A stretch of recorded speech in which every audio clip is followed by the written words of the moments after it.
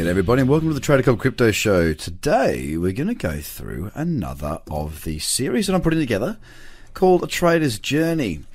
I want to basically share with you on this journey a bunch of the lessons that I've learned along the way to help me to get to where I'm at, and hopefully, more importantly, just to give you a bit of a heads up and insight into what is to come if you decide that trading is something that you want to work towards.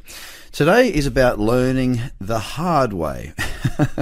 And the reason is that you've really got two ways that you can learn. You can learn the hard way or you can learn the easy way. Most of us, well, certainly myself anyway, have learnt the hard way. So what do I mean by the hard way and the easy way? Well, the easy way is basically by getting a teacher, getting someone who can help you, sticking to a strategy, a set of rules, and following a path that has already been trodden prior to you beginning your journey. And that's kind of where I step in and where TraderCobb.com steps in. I can help with that path, that journey. That being said, I can't help you with everything, and you will make mistakes. There will be lessons along the way, and there'll be some painful ones too.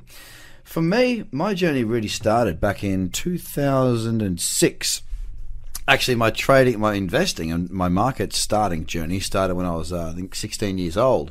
I bought some shares in a company called Phoenix Technologies Limited. They were a trash disposal company, turning it into building products, I believe, if I recall correctly. Now, Phoenix Technology Limited went from, I think I bought in at about 9 to 11 cents for my buying price. When I was 16 years old, I had a little business. I'd made some money. And when I say little, I genuinely mean little, like a little school business, a little business selling stuff to rugby clubs, that sort of thing. But I'd used that money because I was very interested in the stock market to invest in this Phoenix Technologies Limited. Now, PTL was its EPIC code, the three letters that represent it on the ASX. It went from my 8 to 11 cent buy-in to 88 cents or thereabouts. So I'd done a times 8 on my money, X8. Talking crypto, I was feeling pretty good as the run was going up. I mean, back in those days, we had the TV program. You young'uns out there won't know what this is, but it's called teletext. And on teletext, you would basically have a ticker tape.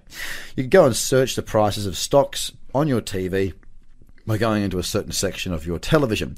And I was pretty stoked, obviously, watching it go from 8 cents to 9 cents to 10 cents to 25 cents to 35, and it went up and up and up. I think it took about a month to peak at 88 cents. So I'd taken my, whatever it was, I think it was about $2,500 to, close to 20,000. I was over the moon. I was so excited.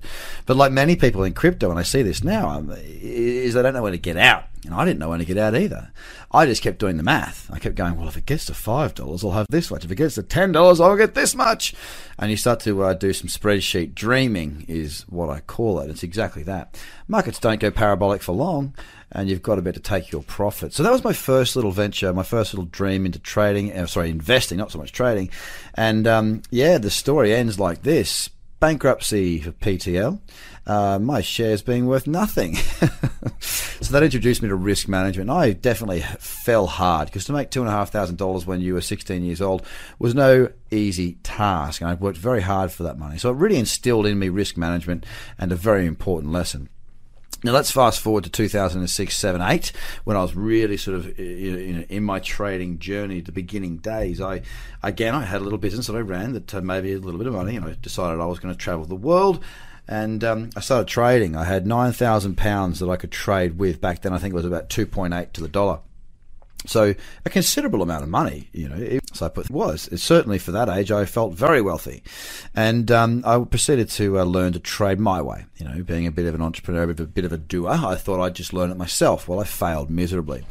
It took me 6 months to wipe out the first 6,000. So I put 3,000 in to learn, lost that. Another 3,000 in, lost that. Then the next 3,000 in, I went in, just about lost all of that too. So I've blown out several accounts. The last one was the most painful because I lost it about 18 months into my journey after having grown it quite substantially.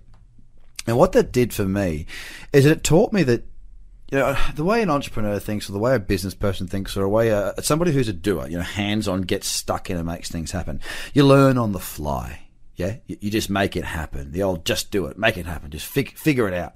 Unfortunately, it took me that long, 18 months plus all that money, to work out that unfortunately trading had too many variables to just get it right. I often use the analogy of going into your kitchen and, into a professional kitchen, having 5,000 ingredients and being told how to cook something you'd never tasted, smelt, seen a recipe before, or even seen. It's just about impossible. It's a task that nobody wants to undertake because it will take too bloody long to figure it out. So, that was a huge learning point for me.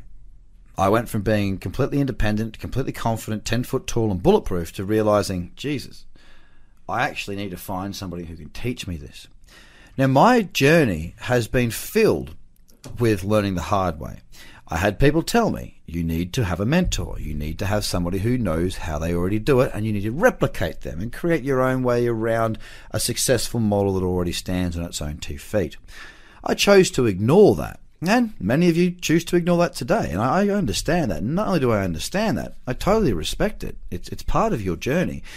Everybody has their own way of doing things. It's the people that can work out how to make the least amount of mistakes by learning from somebody that's made the mistakes that are going to get there faster. Now, I learned the hard way through a lot of different things, even to the point of, I haven't had too many big blowouts since I've been back in Australia, which has been 6.5 years since I left London. But I had some very big lessons in London. I was successfully trading. I'd done well. And then what you do is you go, right, I'm going to go from, if I've done so well this year, risking 1%, next year, I'm going to risk 4% per trade, and I'm going to get rich very, very quickly. And again, you go back into that mentality of spreadsheet dreaming. Now, what that does is it creates this greed, this emotion, this loop that's negative. It is not congruent with a good, successful trader. I did the same thing. I lost a big wedge of money in January because it was basically a New Year's Eve epiphany. I'm not sure if it was a New Year's Eve epiphany, but it was sort of like setting your goals at the start of the year. I thought the best way for me to achieve X is to change Y, and we'll be good to go. I'll achieve my goals 4 times as fast because I'm risking 4 times as much. Well, as you can probably imagine, again, knocked back down. Humbled by the markets, humbled by my lack of understanding. You see, consistency and risk management with smooth execution, flawless execution over large sample sets where you ultimately win. Now, it took me quite a while to work this out, and thankfully I am there. I've worked out that, less is more. Keep it simple is everything that I focus on in my trading and in my career, to be fair, and everything I do, even in business. Always manage the risk. But again, I learned the hard way. You don't need to learn all the mistakes, so you don't have to make all the mistakes I made if you're willing to listen to the teachings of the mistakes. The results of those mistakes are where your education lies. I wanted to make that very clear because part of the trader's journey is to learn the hard way. How many times will you learn the hard way? Well, that's completely up to you. But hang in there. One day, you'll work out what you need, and hopefully I can help you with that. So guys, have a fantastic day. Bit of food for thought there. Bye for now.